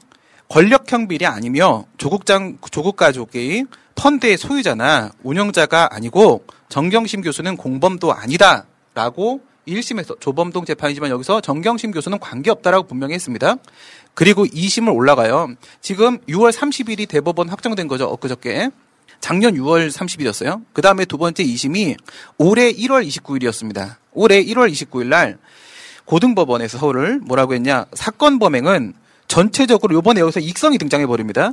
익성 신규 사업 추진을 위해 WFM을 인수하는 과정에서 이루어진 것이고 범행으로 인한 이익은 상당 부분이 전부 다 익성 이봉직에게 갔지 정경심에게 간 바가 없다라고 2심에서 얘기를 합니다.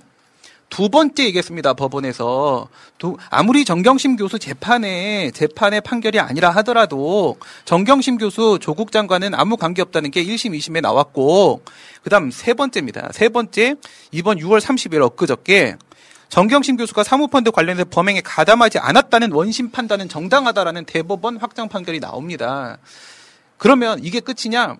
정경심 교수 재판도 1심은 끝났죠. 거기서도 나온 말입니다. 사모펀드 관련 횡령건에 대해서는 무죄를 선고한다. 거기서도 우리가 그렇게 욕하는 임정엽, 김선희, 권성수조차도 사모펀드 관련돼서는 정경심 교수에겐 죄가 없다는 걸 인정합니다. 그러면 제가 지적하고 싶은 건 뭐냐면 이런 지금 4번의 판결이 나왔는데요.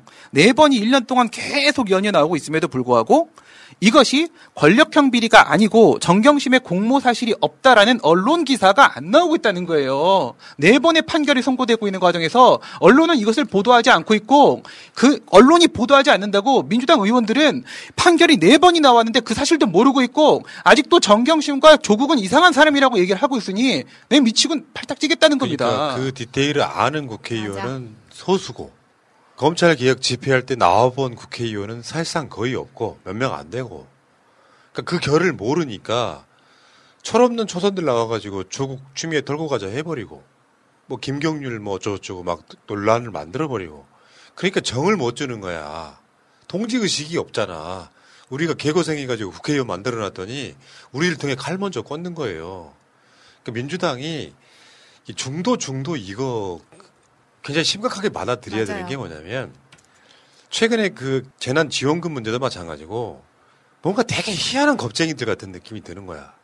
민주시민을 왜 못 믿어. 박근혜 탄핵시켰던 세력이에요. 이 사람들 믿고 180석 줬으면 막 개혁도 막 하고 그래서 시원한 사이다를 주면서 한 51%의 국민들만 만족시키고 가도 이길 수 있는 거를 못 해가지고 보궐선거 졌다고 당장 시행도 안 해보면 막 종부세 그걸 바꿔 내버리고 돈 없다고 막 한 1, 2조만 더 있으면 되는 거를 전국민 재난지원금 안 주고 또 선별 지급해버리고 이러니까 뭐 시원한 감정이 안 들잖아요. 그러면 조국 장관 문제도 마찬가지 아닙니까? 털고 가자마자 이런 걸 떠나서 끽 사과한다는 게 여러분들은 조국 사과하면 민주당이 어떤 거 사과한 줄 아세요? 우리가 비판했었잖아. 근데 머릿속에 뭐가 남아? 조국 전체를 사과한 것 같잖아요. 민주당이 했던 사과는 공정 문제였어요. 근데 그 공정을 재판에서 다투고 있었잖아요. 왜냐? 간단히 핵심은 뭐냐면 조국은 좌파한테 잘 살았는데 왜 스펙을 막 하고 있었냐. 이 논란에 대해서 사과를 한 거예요. 근데 언론이나 국민들은 어떻게 알고 있냐고. 조국 관련한 모든 것들을 민주당이 사과한 것처럼 그 효과는 어떻게 나중에 만들어졌냐면 민주당이 조국을 털고 간다. 조국이 잘못해서 털고 간다. 이렇게 만들어졌단 말이에요. 결국에는 이런 어떤 그 재판 결과물이 나와도 국민들이 민주당과 함께 기뻐할 수가 없는 거예요. 왜냐하면 저 사람도 배신자 같거든. 싸우는 건 우리만 싸우는 것 같거든. 국민들 입장에서 보면.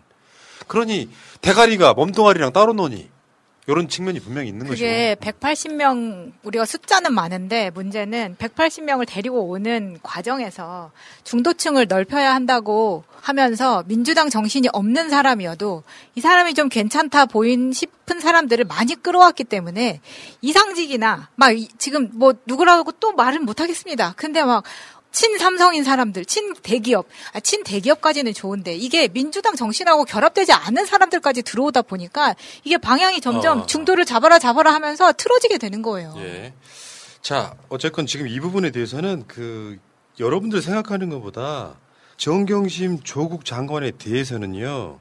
이런 재판의 결과물들이 나오고 조국을 털자고 했으니 더 이상 말을 할 수가 없고 근데 다시 한번 말씀드려요. 윤석열이 대권 가도에 있는 한 윤석열은 장모가 유죄가 나건 뭐하건 상관없이 계속 조국을 소환할 수밖에 없어요.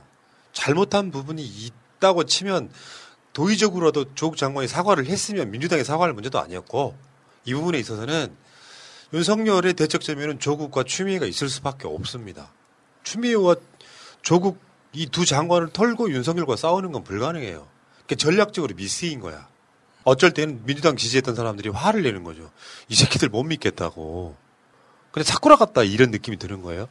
그래서 못 믿겠다고 이게 민심 위반인 거예요. 자, 일단 뭐 그 이야기는 여기까지 하시고. 자, 윤석열 씨. 일단 사퇴 각 하나 나왔고요. 이따가 줄리 이야기도 좀 하겠지만 사퇴하실 이야기 되게 많아요. 민주당 김영배 최고위원 최고위원회의 발언입니다. 정경심 교수의 사모펀드 공모와 횡령 혐의에 대해서 대법원이 무죄 판결을 했습니다. 권력 유착형 비리라고 하는 검찰의 주장 역시 배척하는 판시를 냈습니다. 멀쩡한 집안 하나를 그야말로 풍비박산내면서 수사 결과로 말하겠다고 기세등등하게 큰소리치던 검사 출신 정치인 윤석열 씨. 자, 이제 그 결과에 대해서 말씀하시기 바랍니다. 무슨 어마어마한 권력형 비리라도 되는 것처럼 100곳 이상이나 들쑤시고 대대적인 압수수색으로 세상을 시끄럽게 수사하고 조국을 법무부 장관으로 임명하면 안 된다라고 대통령 인사권에 들이받던 윤석열 씨, 왜 아무런 말도 없습니까? 검사 윤석열에게 묻습니다. 유죄를 전제로 시작한 조국 장관과 그 가족에 대한 검찰의 전방위적 저인망 수사는 그야말로 사냥이었습니다. 그 칼춤의 광풍 뒤에 한 가정을 악마화하고 여전히 고통과 조롱 속에 살게 만든 죗값을 무엇으로 치르시겠습니까? 정치인 윤석열에게 묻습니다. 도대체 이동훈 윤석열 대변인은 왜 사퇴했습니까? 윤석열 후보 본인은 그 이유를 진짜 모르십니까? 합류한 지 6일 만에 사퇴했던 이동훈 전 대변인의 금품 수수 의혹이 불거지고 있습니다.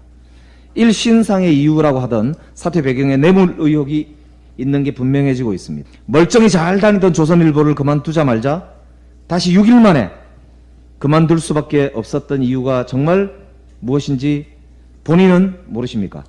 어떤 수상한 경로로 윤석열 씨 혹은 캠프가 이 내용을 확인했는지도 궁금합니다. 무작정 몰랐다는 일이다 이렇게 넘어갈 일이 아닙니다. 윤석열 씨는 국민 앞에 정치 참여 선언을 한 현실 정치인인 것입니다. 인지 경로에 대해서 상세하게 설명하고 시작하자마자 실패했던 인사에 대해서 입장을 국민께 상세히 보고하는 게 정치인 윤석열의 의무입니다.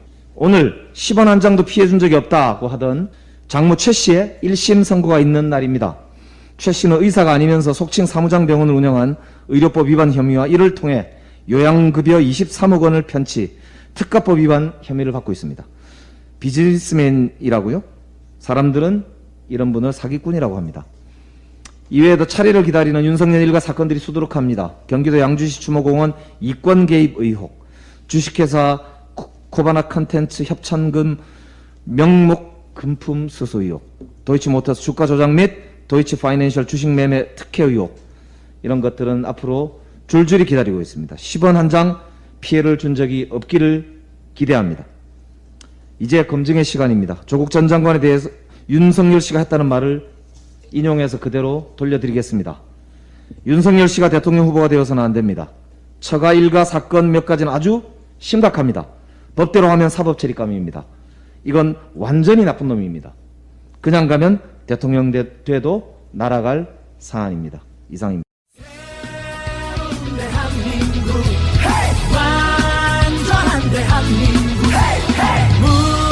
문재인과 손잡고 다시 하나 되는 우리 대한민국. 끊지 마세요. 끊지 마세요. 브라질 아마존 지역에 자생하는 식물로 신의 선물이라 불리우는 타히보. 그 타히보의 껍질에서 고온 추출된 타히보차. 면역세포를 연구하는 사람들이 추천하는 최고급 차. 현재 많은 타히보의 연구 논문들이 발표되고 있습니다. 타히보는 면역력이 필요한 많은 의약품의 원료로 사용되고 있습니다. 효능은 홈페이지에서 확인하세요. nktheebo.com. 미국, 일본 등 이미 선진국에서는 30년 전부터 애용되고 있습니다. 소중한 내 몸에 NK 타히보차를 선물하세요. NK 타히보차를 마시다 보면 자연스럽게 몸이 건강해짐을 느끼실 겁니다. 검색창에 NK 타히보를 검색하세요. NK 세포할 때 NK. 타이보가 아니고 타히보입니다.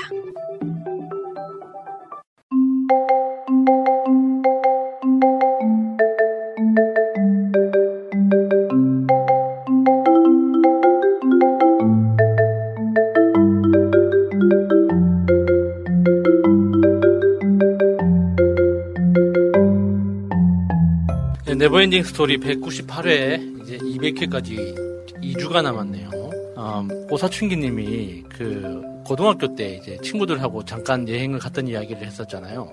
저도 이제 고등학교 때 친구들이랑 참 많이 놀러 다녔는데 인상 깊었던 건, 그러니까 성인으로서 운전면허증을 따고 이제 차를 몰고 이제 친구들하고 운전을 갈 수 있었던 건, 군대 제대하고 나서 이제 이 정도 되면 이제 우리가 뭐 내가 벌어서 갔다고 하기에는 좀 부끄럽지만 결국에 용돈 모아서 친구들이랑 이렇게 모아가지고 렌트해서 이제 그 차를 타고 이제 여행을 갔던 적이 있거든요. 그때 이제 친구들이 다 제대할 때까지 기다려가지고 그 마지막 멤버가 이제 제대하고 나서 한 일주일 후인가 렌트 해가지고 바로 출발을 했었어요. 그때가 여름이었거든요. 그때 5박 6일, 6박 7일 이 정도 그 딱 날짜를 두고 전국을 돌아다녔어요. 그러니까 차를 운전을 딱 이렇게 시동을 켜서 딱 출발해가지고 그 차로 갈 수 있는 최대한 멀리 운전을 해서 바닷가 쪽으로 아무데나 차를 세워서 가장 가까이 있는 민박집을 잡아서 거기에서 삼겹살을 사서 삼겹살에 소주 한잔 하면서 술을 진탕 먹고 그 다음날 아침에 일어나면 바로 샤워하고 또 출발하는 거예요.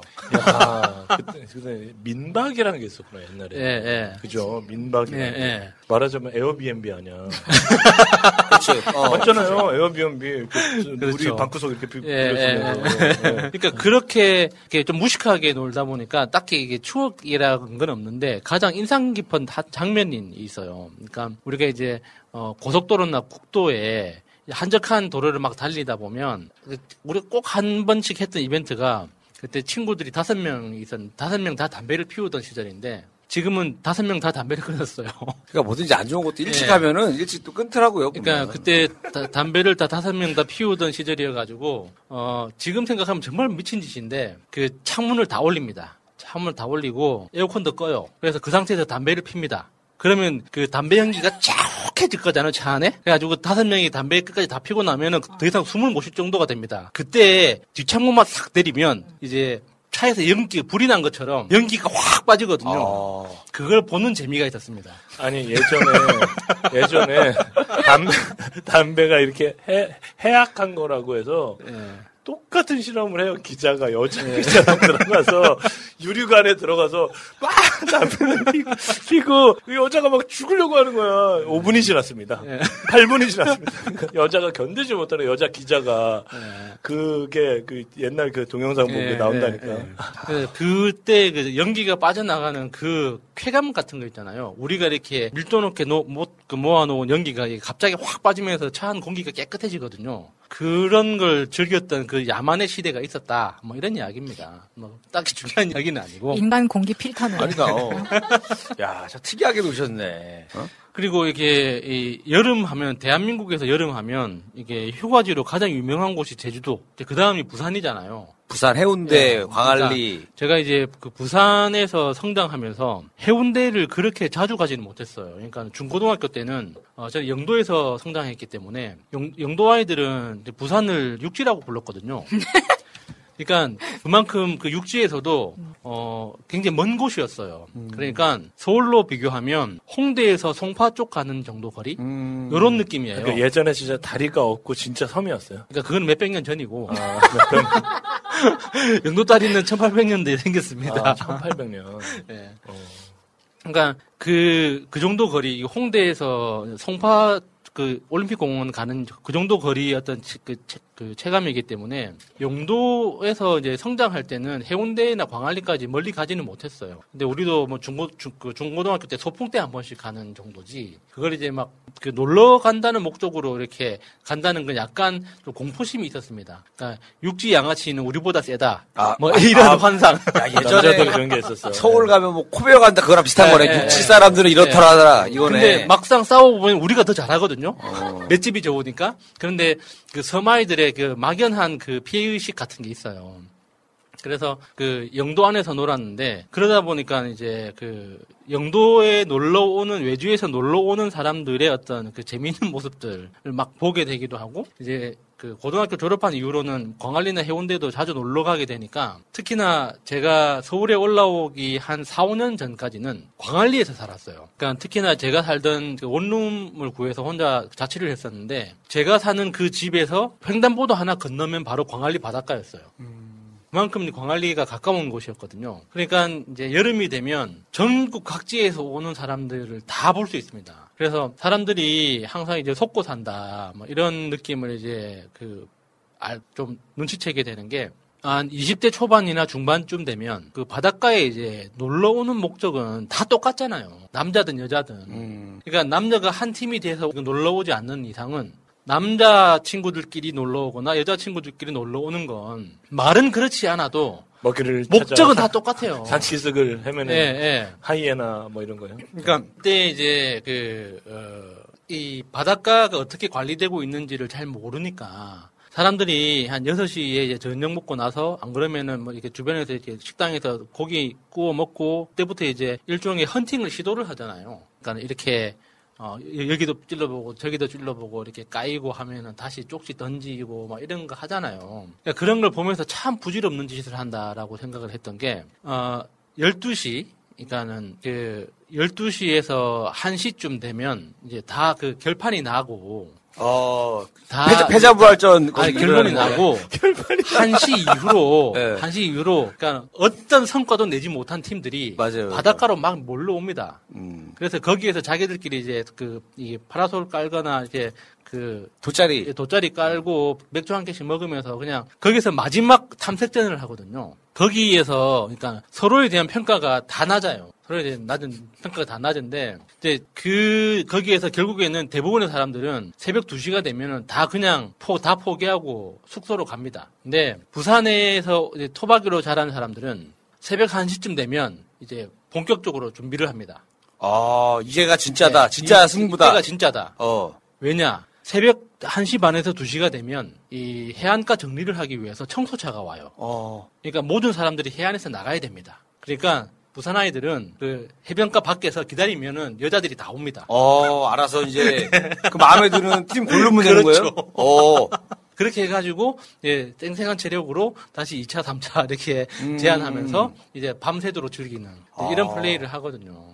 그래도 괜찮네요. 어차피 네. 다 돌아다닐 필요 없이 그냥 네. 어차피 나오면서 뭔가 어딘가를 또 가야 되잖아요. 마시러. 그러니까 광안리도 그렇고 해운대도 그렇고 이 해안 관리가 굉장히 중요하잖아요. 이게 그 자신들의 이게 정확한 통계는 아닌데 그 광안리, 그 해운대, 송정 이 세 군데 그 해수욕장에서 여름 그 2달 동안 도는 현금이 1조 원이래요. 이게 카드 이게 아니라 그 현금으로 도는 돈이 1조 원이라고 하더라고요. 그러니까 이건 이제 그 지역 정부 입장에서도 굉장히 중요한 어떤 세원이 되기 때문에 관리를 엄청 빡시게 하거든요. 그러다 보니까 새벽 되면 항상 그 해안에 이제 청소차가 들어와서 청소를 되게 꼼꼼하게 해요. 다치면 안 되니까. 야, 그 3일한 다큐멘터리에 그게 나왔었어요.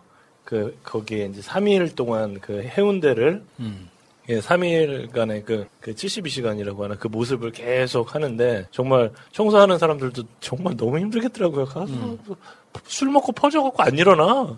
이 청소차는 제가 그 광안리에서 살면서 글자 그대로 빨가벗고 다니는 사람 정말 많이 봤어요. 남자고 여자고. 그래요? 빨가벗고 다니는 사람. 왜 그러고 그러니까 다니시는 거예요? 술 취해서. 깜빡한 거가 입고 있는 줄 알고. 몰라요. 나는 물어본 적은 없는데 그런 사람도 엄청 많아요. 아니 수영장에서도 청소하다 보면 수영복 나올 때 있어요. 그러니까 근데 쟤는 어떻게 나갔을까?